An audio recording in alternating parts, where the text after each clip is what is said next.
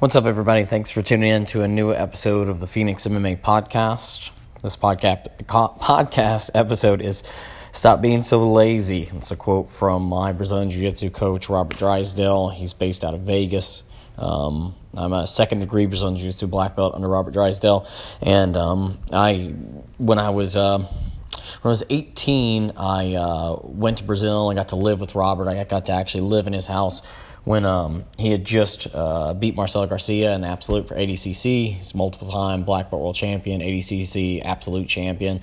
And this is an article I actually read a couple years ago.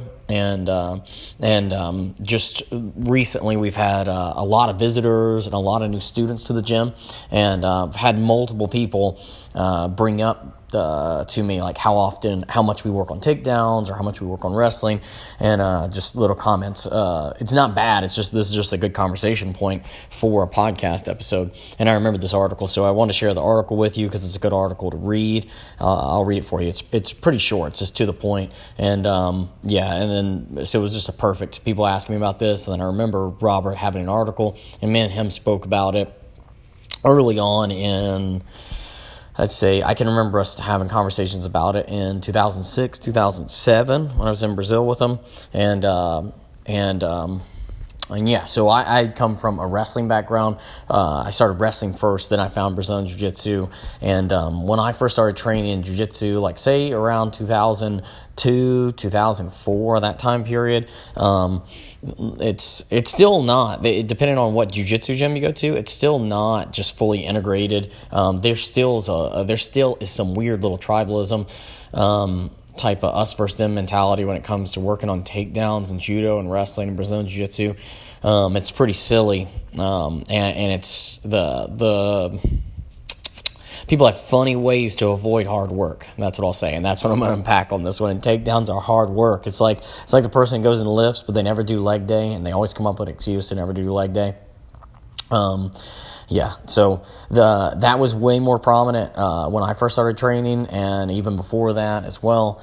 So I'm going to go a little bit of like how it was when I first started training, and there's still a lot of gyms that don't integrate it, but for slightly different reasons. And there's just commentary on that, but a good topic to bring up. Like I said, we had a couple visitors from other cities, other states that came in and trained. And again, it's not bad at all. It was we had one guy that came in and trained with us, super cool guy and everything. But he had trained. I know that he told me he had trained with 10th Planet School, and 10th Planet's known for being good guard players, good no-gi, so no-gi specialists, really flexible. That's kind of having a flexible guard is like a mandatory thing. I believe Eddie Bravos, I believe I can quote him and say that, if you can't do like full lotus, you'll never get a black belt, or he has some flexibility requirements for becoming a black belt in Brazilian Jiu-Jitsu. And also Eddie Bravos is just no-gi as well, specialty. So we had a visitor, cool dude, came and trained with us, and then after the session he asked if we were predominantly a no-gi gym, just because it happened to be no-gi that day. But the reason why that question was there was and it's one of the reasons why you want to work on takedowns is we're a 50-50 training. Like 50% of our classes are gi, 50% of our classes are no gi. I like gi and no gi. It depends on the season, really. If I'm getting ready for a gi competition, I'm more focused on gi. If I'm getting ready for a no gi competition, more focused on no gi. To me, it's really fun. It's like it gives me more variety. It's like painting, but if you use a different type of brush or a different type of paint, there's different characteristics to it, and they have crossover. They don't. They're not a complete waste of time if you're doing one or the other one. But that's why I like both. I like the variety. I like the different. I also like different strategies. I like to play video games. I like multiple video games. Even like say a first-person shooter. Like I like a video game called Overwatch, and I also like a game called PUBG. They're both first-person shooter video games. But they're completely different.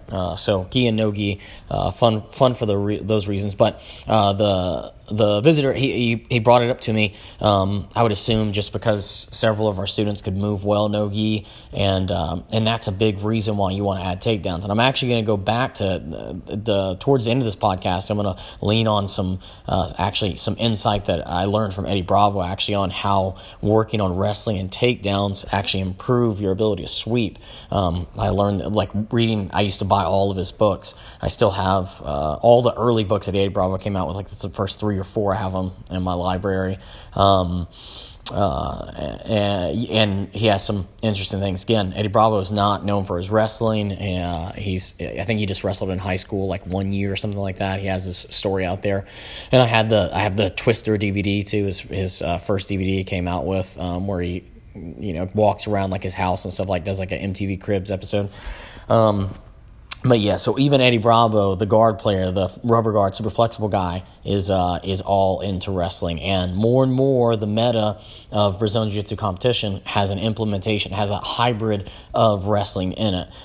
People have denied it and argued with it for the longest time and tried to be ignorant to it. But even the large teams like Atos and Andre Goval are wrestling more and more. I remember actually having a conversation with Andre Goval. It was... we were at Leo Vieira's gym. Maybe it was 2008, 2009. Leo Vieira had just moved to the United States. Again, my years could be a little blurred on this, but he had just moved to the United States. He had just opened up his gym in La Abra, I think, in California, and it was still new. And so they were like, "Hey, come train, it'd be fun." We went by, went to the gym, and one of my old opponents was part of the invitation. His name's Ari Farias. He beat me in the 2008 no-gi finals in the Worlds. Beat me by points, purple belt adult. Yeah, and then 2009, I won the purple belt gi world championships. He beat me the year prior in the no-gi purple belt world championships in the finals. But he was a cool dude. After we had a match, when I was in Brazil, actually, he let me sleep on his air mattress that was in the gym because he lived in the gym. So anyway, he invited us and several guys from where I used to train, Nashville MMA. Several went to train and stuff, and I remember Andre was there. And I remember having a conversation with him, talking about wrestling, just because moving. And I think Andre had still also was recently around that time had moved. And I remember him talking about. He said everybody in the United States has good wrestling. Everybody in the United States has good wrestling. And Andre, out wrestled Felipe Pena in the last ADCC. And you're seeing more and more top Brazilian Jiu-Jitsu from Brazil, world champions, integrate wrestling, but some people still are ignoring it. And we're going to dig into that, why they're ignoring it. Andre. I remember Andre commenting on it. He just said everybody in the United States is good wrestling. And then I remember sitting beside Cobrinha. I think this one was the 2009 World Championships. I think it was after I competed and just sitting in the stands, and I remember there was a match just with good wrestling, good takedowns going on, and Cobrinha was one of my he was one of my goals. He was somebody I wanted to be like. So I'm sitting there and I'm listening to him talk and stuff, and he's just talking. The match is going on. He was commenting and he was complimenting the wrestling match that was going on. And then going to talk about that too. But later on, Cobrinha, with zero wrestling experience, capoeira background, and being a cook, baker background, learned wrestling, worked on wrestling in his 30s, and then out-wrestled a college wrestler in the finals for ADCC. So yeah, first we'll get into this article. I'm a black belt under Robert Drysdale. He's based out of Las Vegas now, Team Zenith. His article, it's on, if you want to read it, it's BJJ, EasternEuropean.com. It's titled Drysdale, quote, "Stop being so lazy, learn takedowns." We'll go over it quick. So the article says, Brazilian Jiu-Jitsu is growing at an amazing rate worldwide. More people are training in all corners of the world. BJJ is evolving. The direction of sport is going is worrying to many. Nowadays, modern jiu-jitsu is guard-centric, and most competitors don't even bother with takedowns. They just pull guard and aim to sweep from the guard, or worse, work for advantages. BJJ has become more of a game than a combat system. ADCC and world champion Robert Drysdale joins a growing movement in Brazilian Jiu-Jitsu practitioners who are frustrated by the current state of the sport. He posted this on Instagram, calling for people to work more on takedowns and being less guard-oriented. And the meme that he posted is the Johnny Depp Pirates of the Caribbean meme that I put for the story. You specialize in ground fighting, but you can't take it to the ground? ? So it's a pretty obvious, logical hole there. to not work on takedowns, but you specialize in ground fighting. It's not good. So the quote from Robert with this post was, "Takedowns, my friends, ... Please learn them and stop this nonsense that jiu-jitsu is a ground art. We begin on our feet. Stop being so lazy. The purpose of the guard is to continue the fight in case you make the mistake of being taken down. ... Let's keep the martial arts aspect of jiu-jitsu alive. Hashtag keep it real." Okay. So that was his post. And this article is actually a couple years old, so it's not like it's a brand new article or anything, just an interesting talking point. Next one has MMA, as a UFC fighter, an ADCC champion, Vinny. I don't want to mess up his last name, so I'm not going to say it. Wrote his thoughts on what he called. You can read the article. I won't use his language on this one. But he was talking about knee raping, quote, no, quote, slamming in the guard, centric styles. Vinny used to be one of the top gi BJJ competitors back when he was still at Gracie Muay Thai in Brazil. He even became world champion at brown belt. Vinny's also a multiple-time world champion. So what Vinny wrote on his Facebook, this is just on the same article. He's another top Brazilian Jiu-Jitsu competitor that went to the MMA world, fought in the UFC, just like Robert Drysdale also fought in the UFC. Both of them went for Brazilian Jiu-Jitsu world champions, ADCC champions, and then went into the UFC. So what happened to them, what they're talking about, I went through a similar experience when I won Brazilian Jiu-Jitsu world championships at purple belt, gi, and then I started focusing on my MMA jiu-jitsu, and I wasn't even focused on, say, sport jiu-jitsu. The next year at brown belt, I got bronze for 2010 adult at the Pan Ams, and I wasn't even focused on sport jiu-jitsu with that. It was my style was changing, and it doesn't have to just be sport jiu-jitsu or just MMA jiu-jitsu. There is a good spot to be in. Like a good example, I'd give somebody, if you want to watch some good gi matches where gi, no gi, Chrome Gracie's a great example. He's not playing just advantages, things like that. He has a good style that translates to MMA as well. And then Robert and Vinny also good examples, but just another one for you. Well, Vinny's quote from his post says, "Can't hate the players, but hate the game. Sport BJJ has become a really weird game. IBJJF won't allow a huge variety of leg locks at any level, including black belt. Now, this is an old article. The IBJJF has now included heel hooks in the adult division for black belt, so that is a good evolution for, again, you want the martial art to keep getting better and better. You don't want to get worse and worse. There are martial arts like, Taekwondo, karate, judo. They do get limited the more rules that are in place and things that are put on entertainment value or continue back to what he said. But they have this thing called leg reaping that's illegal.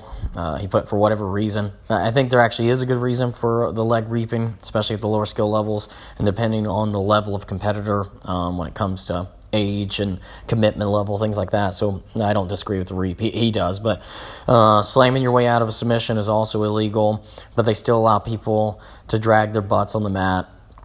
Yeah, so he's a louder, a little bit louder than Robert on this one. He's putting more emotion into his commentary. So you can read the rest of the article. Let's see. Yeah, so you can just read the article. Wait, let's see. Scroll down the last paragraph. Let's see.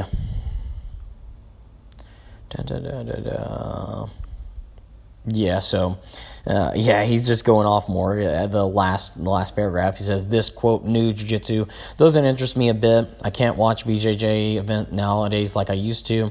I think it's cool that these guys are getting where they want to, getting gold medals and making a living off what they love. But if this was 1997 and this was the BJJ shown to me back when I started, maybe I'd be doing something else, because in 1997 I was watching Mario Sperry or the Gracie, Salo, Barrow, Mar, Batet, Holeta, all these guys were with an aggressive and entertaining style jiu-jitsu, and highly doubt I would have gotten into BJJ if I'd seen any of these names just scooting on, basically butt scooting is what he's frustrated with, which that's when I started watching jiu-jitsu as well. Same time period, and I really did like that it was, again, it's there's still good Brazilian Jiu-Jitsu right now, and there's still good Brazilian Jiu-Jitsu competitors that win IBJJF World Championships.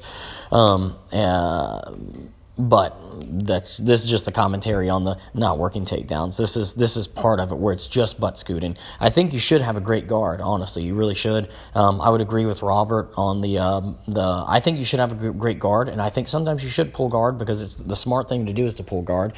But I think you should also work on takedowns. You should have very good takedowns and a very good guard.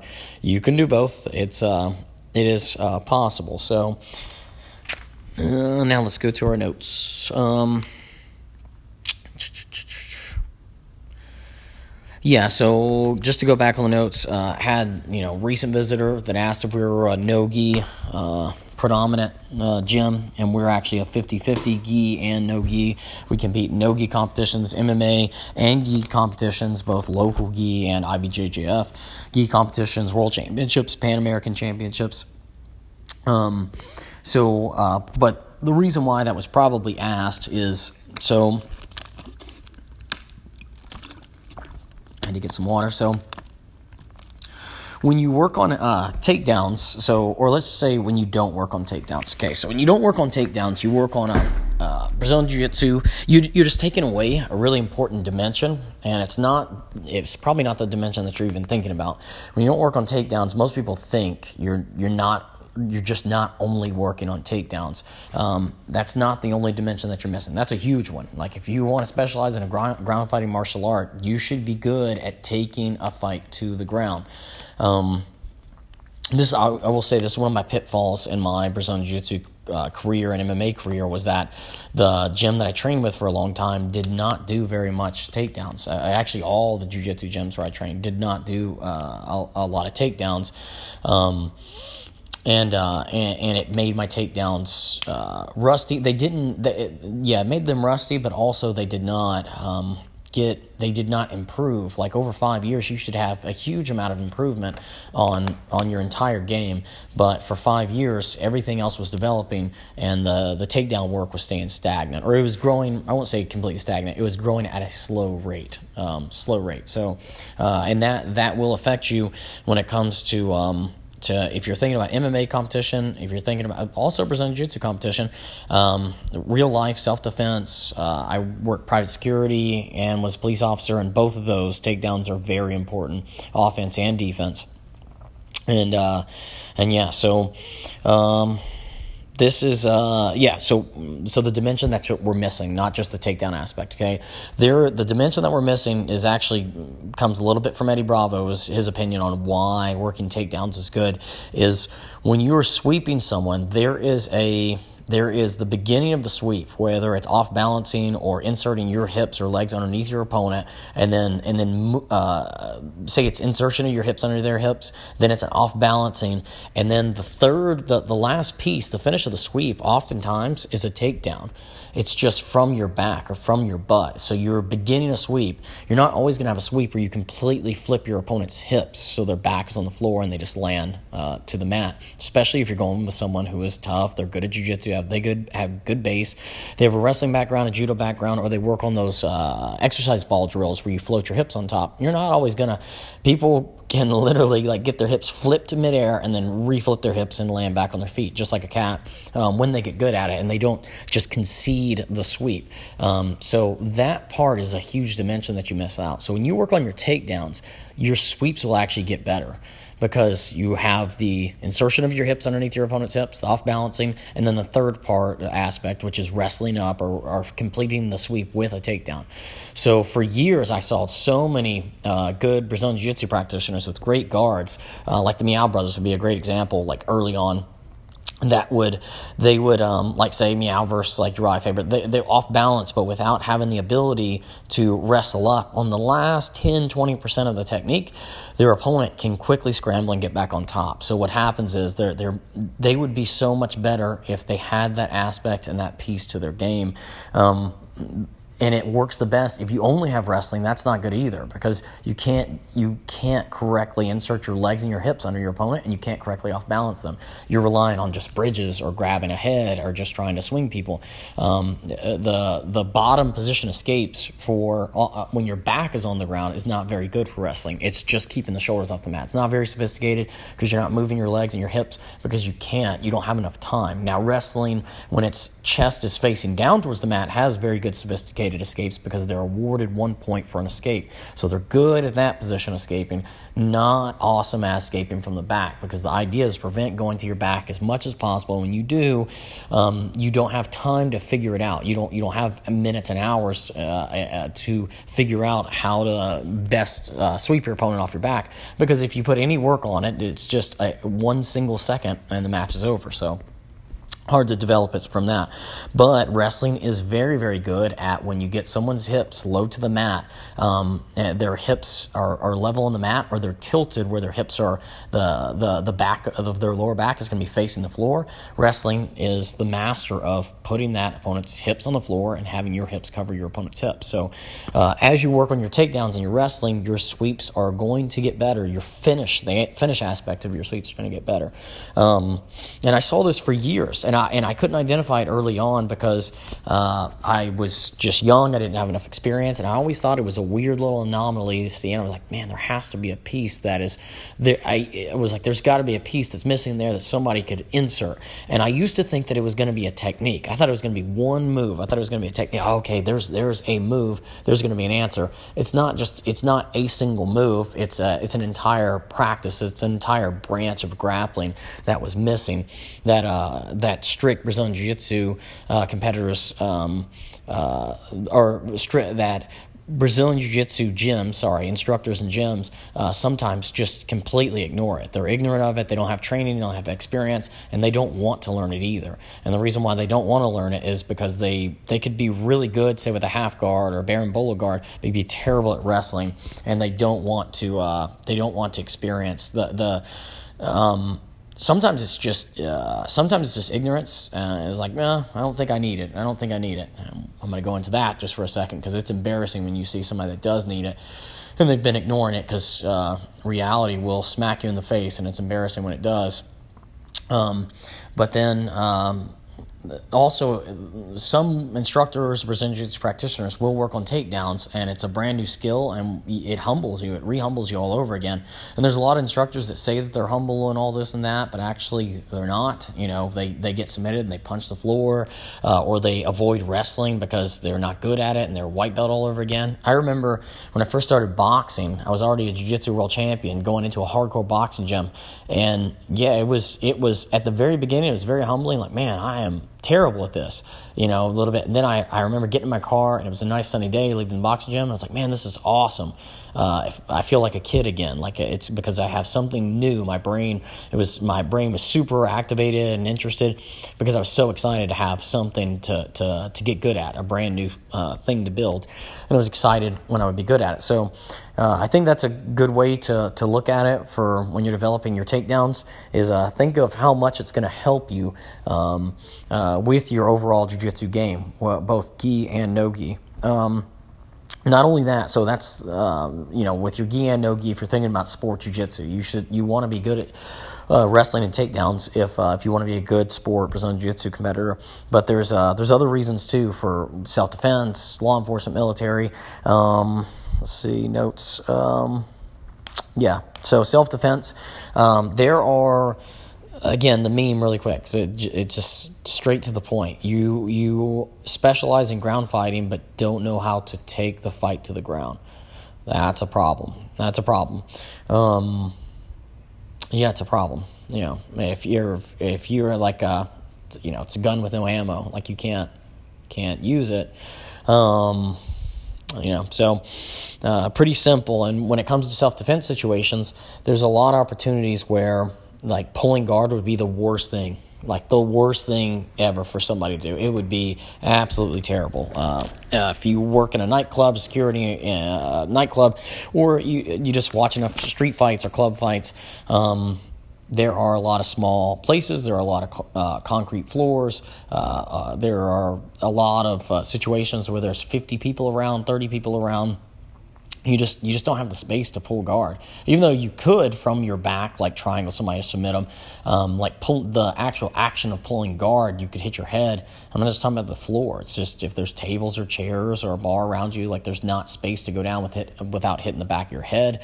And then, of course, there's always that you're giving your opponent, if it's concrete floor, you're giving them the puncher's chance. So when you take somebody down to the ground, the nice thing about it is you get rid of that, as Danaher says, the explosive kinetic energy. When you're on top, yes, but if you jump close guard, you're giving your opponent a really good weapon. So when you take somebody down, you take away their ability to knock you out, because they're fighting against gravity as they're punching and they can't drop off their feet, rotate their hips. But when you go on bottom, you're giving them, instead of being able to throw a correct punch, you're giving them the floor to be able to smash your head into the concrete. And that's just as good as a head kick or a punch. So with self-defense, there's situations you don't want to pull guard.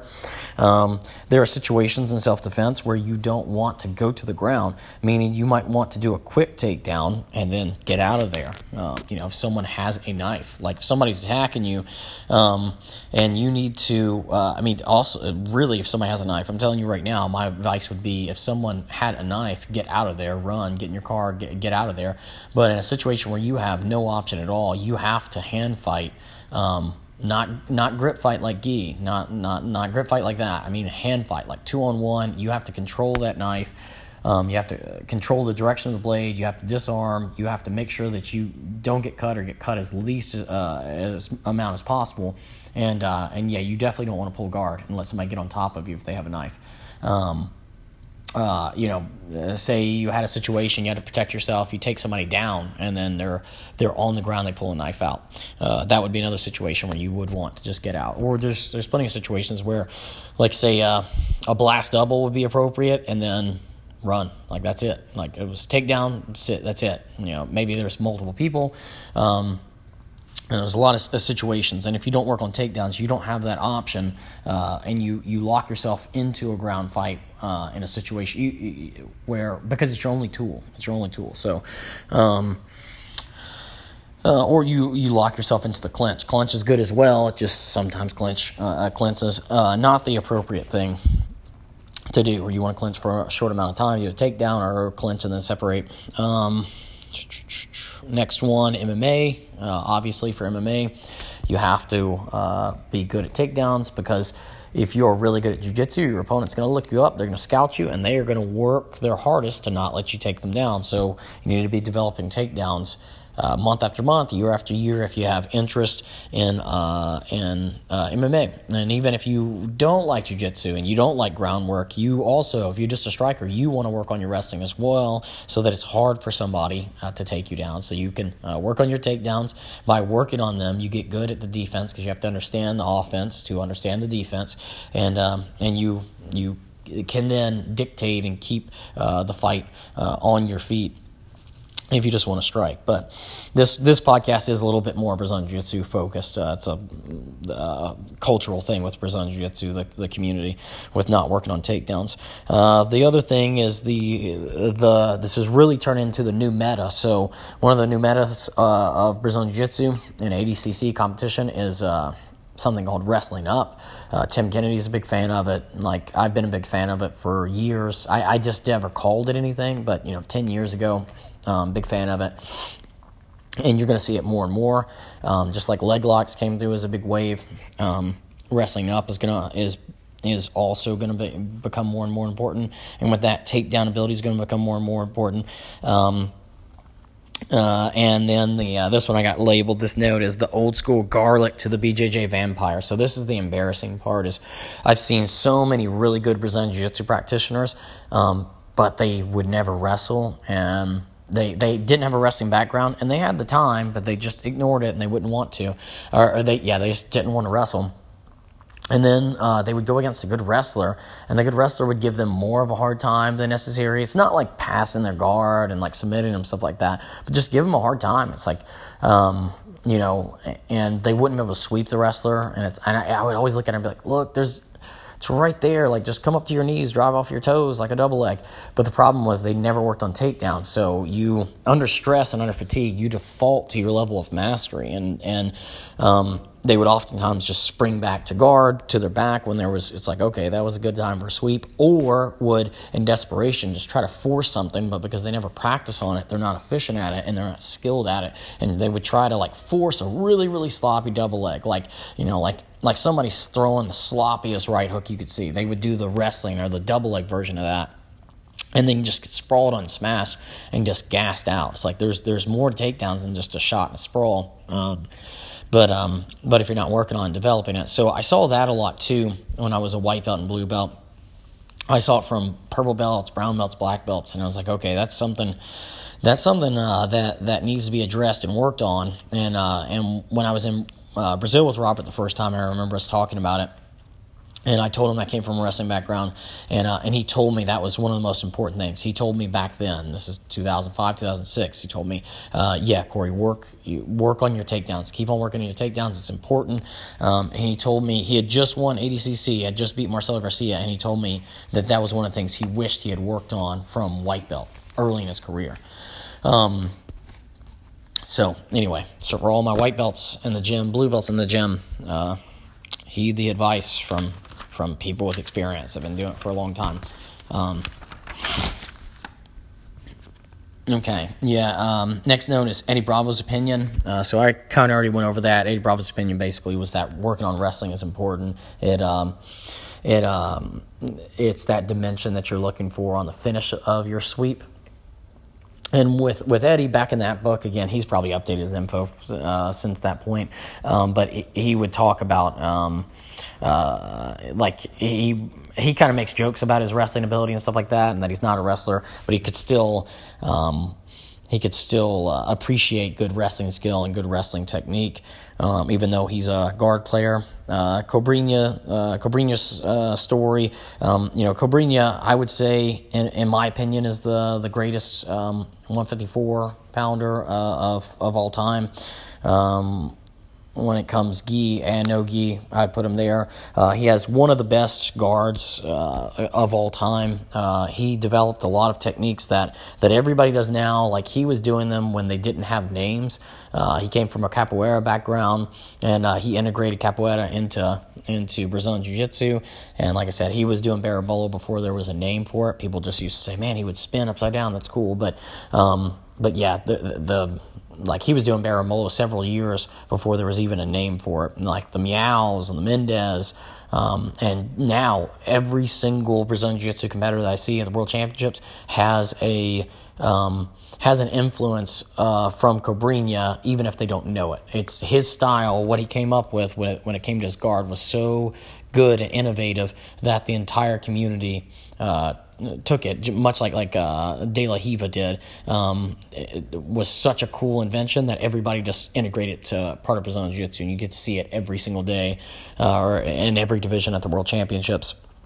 Some influence, but with that, like Cobrinha was this huge guard player, his whole career, he was this huge guard player, unpassable guard, cool, some of the coolest guard techniques like ever, his sweeps, submissions, just abstract, cool, flexible stuff, and yeah, he had a really cool guard style. If you want to watch somebody with one of the best guards of all time, check out some Cobrinha videos. But like I said, at one of the World Championships, I heard him commenting on someone's wrestling ability. It was back and forth, good match, and then he actually went to a wrestling academy. I think it's one of his Brazilian Jiu-Jitsu students that has maybe wrestles at. I believe it's called Bolt Wrestling. I'm not sure if it's just a wrestling gym. I'm not sure if it's a wrestling club that also works with maybe youth, like middle school, high school, maybe works with college. I believe the wrestling system is called Bolt Wrestling. It has instructionals and stuff. But Cobrinha went to his jiu-jitsu student who's a wrestling coach, and then basically put on his white belt and started wrestling just from scratch, and he did that in his 30s, and he was already a multiple-time black belt world champion going in. Damian Maia also did a similar thing. After one of his UFC losses, he went to he went to, I can't remember if it was a college program or if it was a club, but he also went to a wrestling program. And then when you saw the resurgence in the second half of his career, doing really well, he attributes that to working on his wrestling so much, because it was a big piece. Damian Maia had masterful groundwork in Brazilian Jiu-Jitsu. He just needed that wrestling piece that he added. And when you have the combination of both those things, then that's when they really shine. Like, watch Damian Maia versus Ben Askren. Just watch the mat work. The striking is not what you're looking for, but watch the mat work. The Damian has wrestling and Brazilian Jiu-Jitsu, or he's a heavier Brazilian Jiu-Jitsu with a wrestling accent combined, but Ben is more of a wrestling specialist, and you get to see the pitfalls of pure wrestling versus Brazilian Jiu-Jitsu, when Brazilian Jiu-Jitsu adapts and puts wrestling in. For the longest time, early days, it was Brazilian Jiu-Jitsu specialists, and then the wrestlers came in and adopted and started learning Brazilian Jiu-Jitsu, but the Brazilian Jiu-Jitsu practitioners wouldn't learn wrestling. So then wrestlers gave the Jiu-Jitsu practitioners a harder time, and now it's swinging back, or the smart people are swinging, and they have world champion Brazilian Jiu-Jitsu skill, and they're working on their wrestling, making it better. Like I said, Autos now, they're wrestling way more than like early Autos, or when it was like TT and stuff, Warotelis, and anyway, or Brasa, stuff like that. No experience. Cabrini had no experience, and went on to out-wrestle, win ADCC finals by out-wrestling a former college wrestler and also Brazilian Jiu-Jitsu black belt, but won with takedowns. Learned wrestling in his 30s, wasn't like 16 or anything like that, and out-wrestled a former college wrestler. George St. Pierre, also a great example of someone with zero experience, and he worked, I believe, with the French Canadians, the Canadian national team, Olympic team, wrestled with them, and arguably has the best takedowns in wrestling in all UFC history, and has taken down multiple college wrestlers in MMA fights, and All-Americans, has out-wrestled college wrestlers, because that's one of the good things about it. Some people think they had to start wrestling when they were really young. Wrestling has a lot of techniques that don't need to be integrated in Brazilian Jiu-Jitsu or MMA. MMA wrestling is different, and Brazilian Jiu-Jitsu wrestling is different, because in MMA you have strikes and submissions, and in Brazilian Jiu-Jitsu you have submissions. So it does change the dynamic of the takedowns. It's not exactly a 1-to-1 conversion ratio. Previous wrestling experience does help, but it's not necessary, because they are different. Okay, yeah. So now, why don't people or gyms, instructors, why don't they work on them? Lots of times the instructor has a lack of knowledge. They just have no experience in it. They never wrestled. Never did judo. Judo is more common. I would say, common in Brazilian Jiu-Jitsu gyms. I would say there's more of an integration, and there's this alliance between judo and Brazilian Jiu-Jitsu, more than wrestling. I would say probably because if it's a gi dominant gym, they're gonna like judo techniques.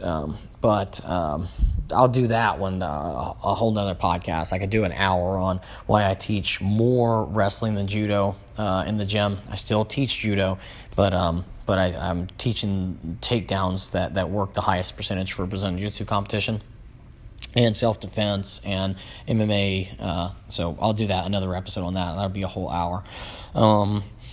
Lots of times just lack of knowledge, so you're not going to teach something that you don't know, and that's not even a terrible thing. I've seen some people teach like double legs and blow people's knees out. Like, if I showed you the double leg that I've seen an instructor, a black belt jiu-jitsu instructor, was teaching, it was absolutely terrible. So that's, I guess, worse than not teaching anything at all, is teaching something bad.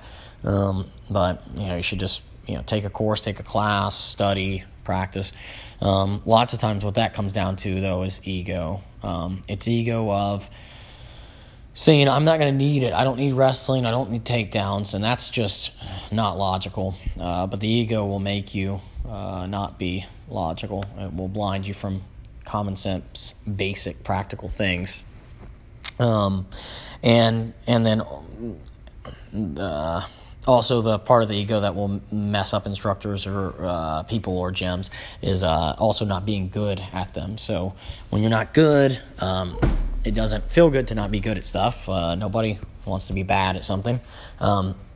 So instructors, Brazilian Jiu-Jitsu instructors and gyms sometimes will just avoid it because they're not good at it, and they don't want to take their humble pie and to start something and build a new skill. Sometimes it comes down to injuries too, but I would even say I would still say that is an excuse. That's still an excuse. You just have to, if you have injuries that you're working around, whether it's a knee, neck, spine, you can still work on them. You just have to that's where the ignorance comes in. Lots of times people are ignorant on the subject, and they will put the most ignorant people put the most strong absolute statements on things. So if you're actually good at doing takedowns and good at teaching takedowns, you can do them. You can teach them and work on them, even if you have injuries or you're recovering from injuries or you have recovered, you have previous injuries. But that's the thing, is you have to use different systems, different modalities, different drills to integrate those. It's not just slap hands and go, slam each other on your heads. It's not that. There's more to it. But if you don't know how to do it, you don't know how to do it. Let's see. They're hard. Sorry. The last one on the instructor thing. Sometimes they're closed-minded, so it's either a closed-minded issue, or sometimes they've lost touch with reality or what practical martial arts, like practical reality. So they don't realize that you're training Brazilian Jiu-Jitsu, and you might need to use the Brazilian Jiu-Jitsu that you're training for when you go to the gas station. Across the street from the Jiu-Jitsu Academy. You don't know, and in that scenario, you're not playing worm guard and pulling guard. I'm sorry, you're not going to do that. I'm not against worm guard, and I like playing guard, and I like worm guard. I think it's cool, but that's not what you're going to do. So sometimes people get in an echo chamber, and they'll just lose. They'll lose base and touch with reality, and they don't until something happens, then you're in for a rude awakening. But we want to avoid that. We want to be prepared for it if it happens. So back on the another reason why people don't do them. They're hard. Okay, the reason why I'm going over this is big gyms. They want to make money. They want to make money, and they want to have as many students as possible. A lot of gyms will not have live rolling in the classes, and most gyms will not do live takedowns or like hard takedown drilling and stuff because it's hard. It's like getting people to do leg day, do squats. So they will sacrifice the effectiveness of the martial art that they're teaching. They'll take people's money and make them feel good. And be easier on them, and then neglect to show a huge important part of the martial art that they're teaching, and take people's money while they're doing it, which I think is kind of a crappy thing to do. And they do it because they want to maximize the profits, and they want to keep as many students as possible.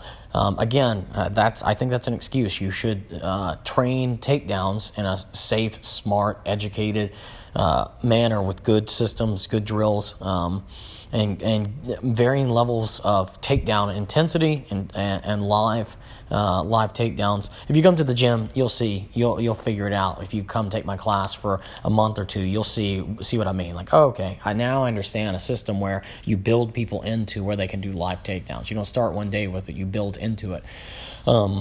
Everything from just building the condition of how to fall and your hips and flexibility on down blocking or sprawling or scrambling your head and neck. There's a lot of stuff that needs to be built up over time, not just slapping hands and throwing people on each other's head. But so gyms try to maximize their profit, so they will water down the martial art and deliver it to you in a watered down form to maximize profits.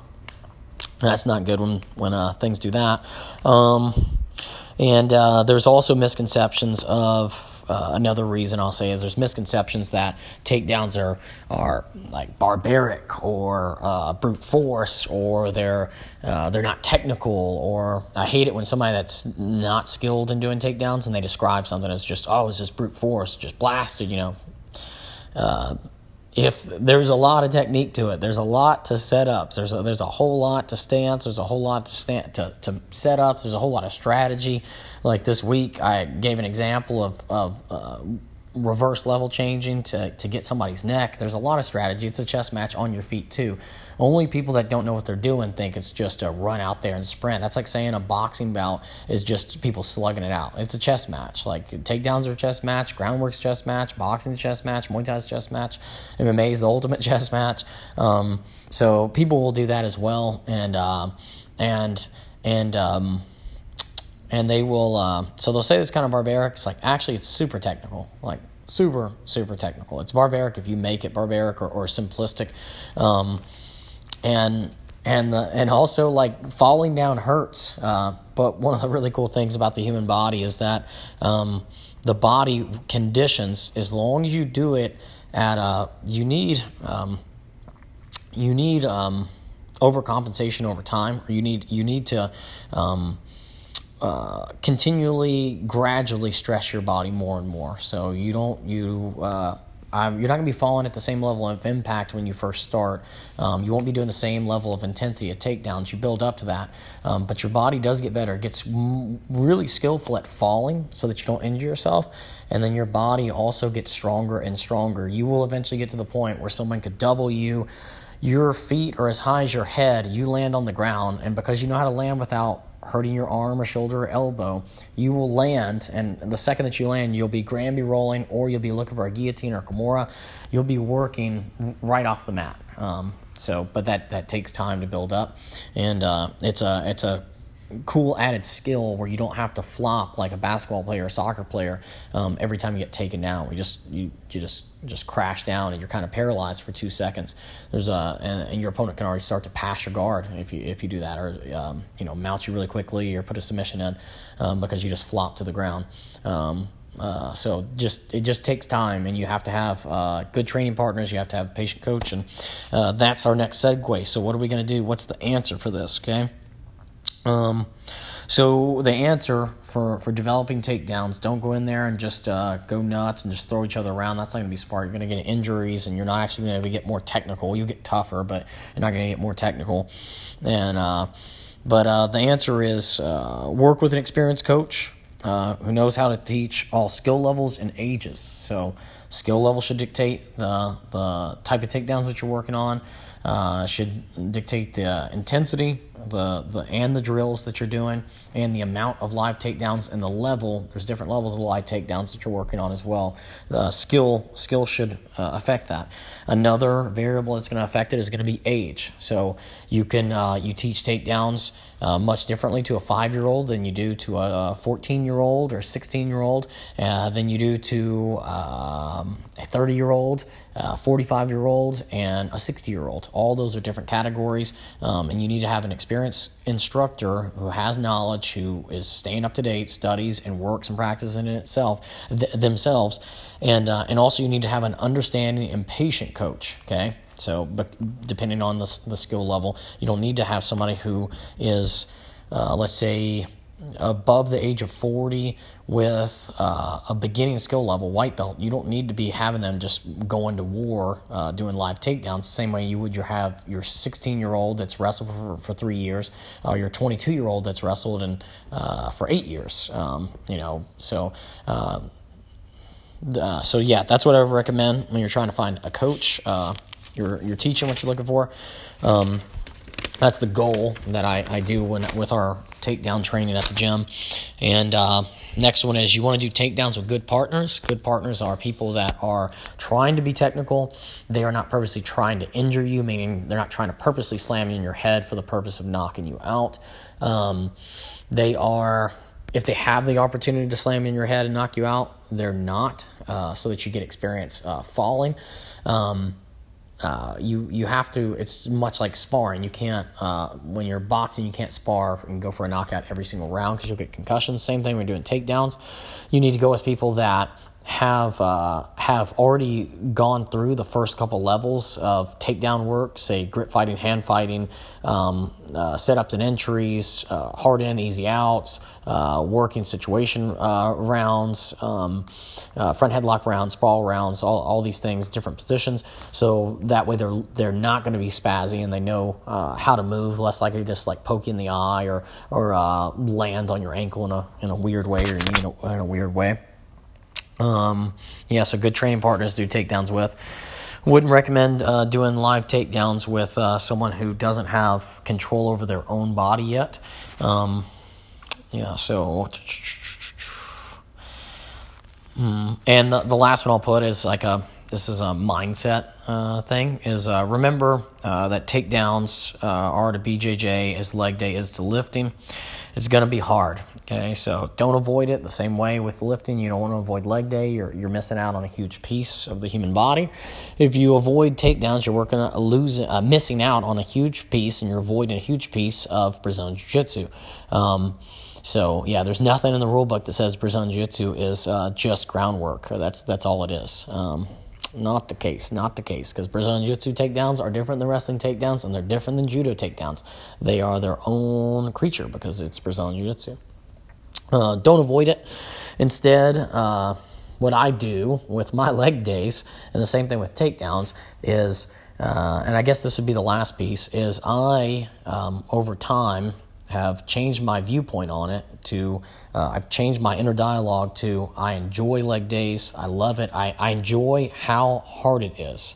Like, I enjoy it, like really, really pushing my body and seeing what my body can do. And the feeling of having sweat running down on my eyeballs. You open up your eyes and you have sweat. I love that feeling. It's amazing. When you get done, you're breathing so hard, and like you look around, you look down, and your forearms are just jacked up. Your biceps are jacked up. Your blood flow is going so good. Like you're alive. Your reaction times are really, really quick. You're keyed up when you get done doing on takedowns. And then once you do settle down after a practice where you work on takedowns, you have a really good kind of zen. You worked really hard, relaxation, all the good positive endorphins that your body gives you as a reward for working your butt off. So, and it's going to make you more effective for your Brazilian Jiu-Jitsu, for MMA, for self-defense, whatever the reason you're looking for it. And also on the self-defense aspect and competition for MMA and Brazilian Jiu-Jitsu, there's an important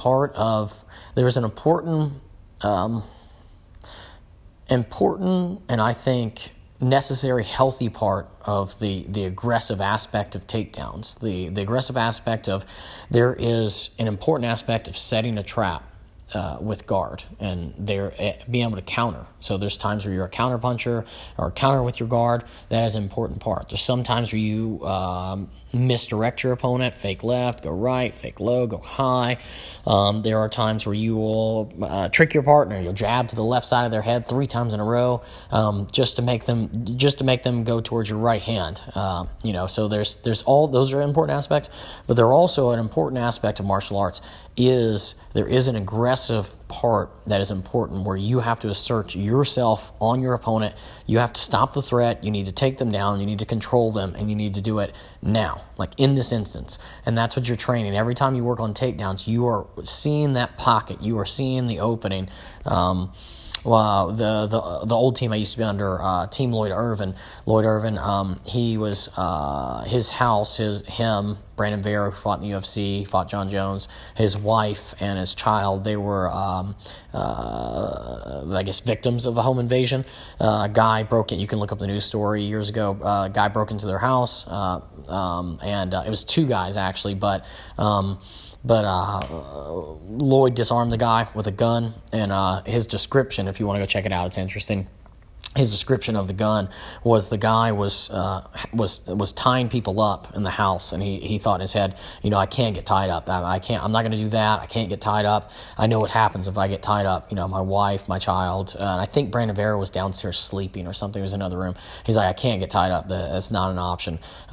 He's like, so I have to go. And his description of it is really interesting, because he said the guy was moving the gun from right to left, right to left.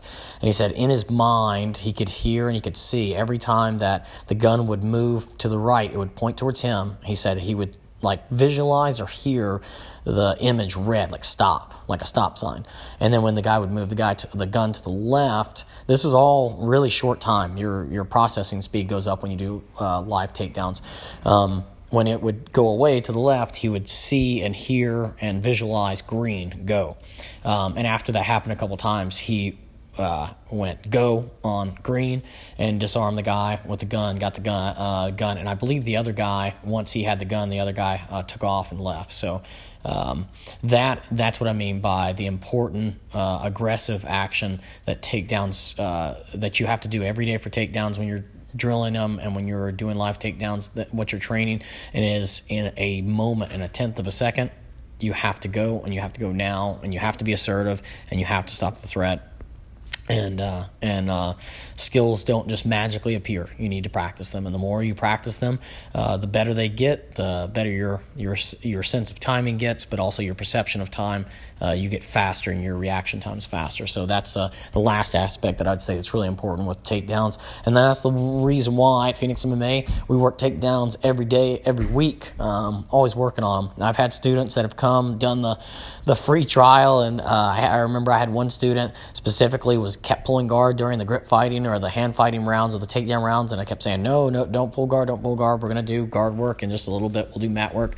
But that student did not like it and didn't train with us, didn't sign up. That's okay. I understand. But I want to service all of our students and give the best possible Brazilian Jiu-Jitsu instruction that I can do. So not going to water it down, and but at the same time, my goal is not to hurt. Make sure that everybody doesn't get hurt and you get good at it. So if you need to use takedowns, you got them. So hope you enjoyed this Phoenix MMA episode. Next week we got Naga, and we got MMA fights coming up. 2 events coming up. We got Orlando tournament coming up. We got a bunch of stuff, and then I believe we have maybe Charlotte. Hope I didn't mess up on the city. But we got tournaments coming up, a bunch of traveling, a bunch of cool stuff, a bunch of good stuff. Next week is Shark Week. If you know what that means, you know what that means. See you.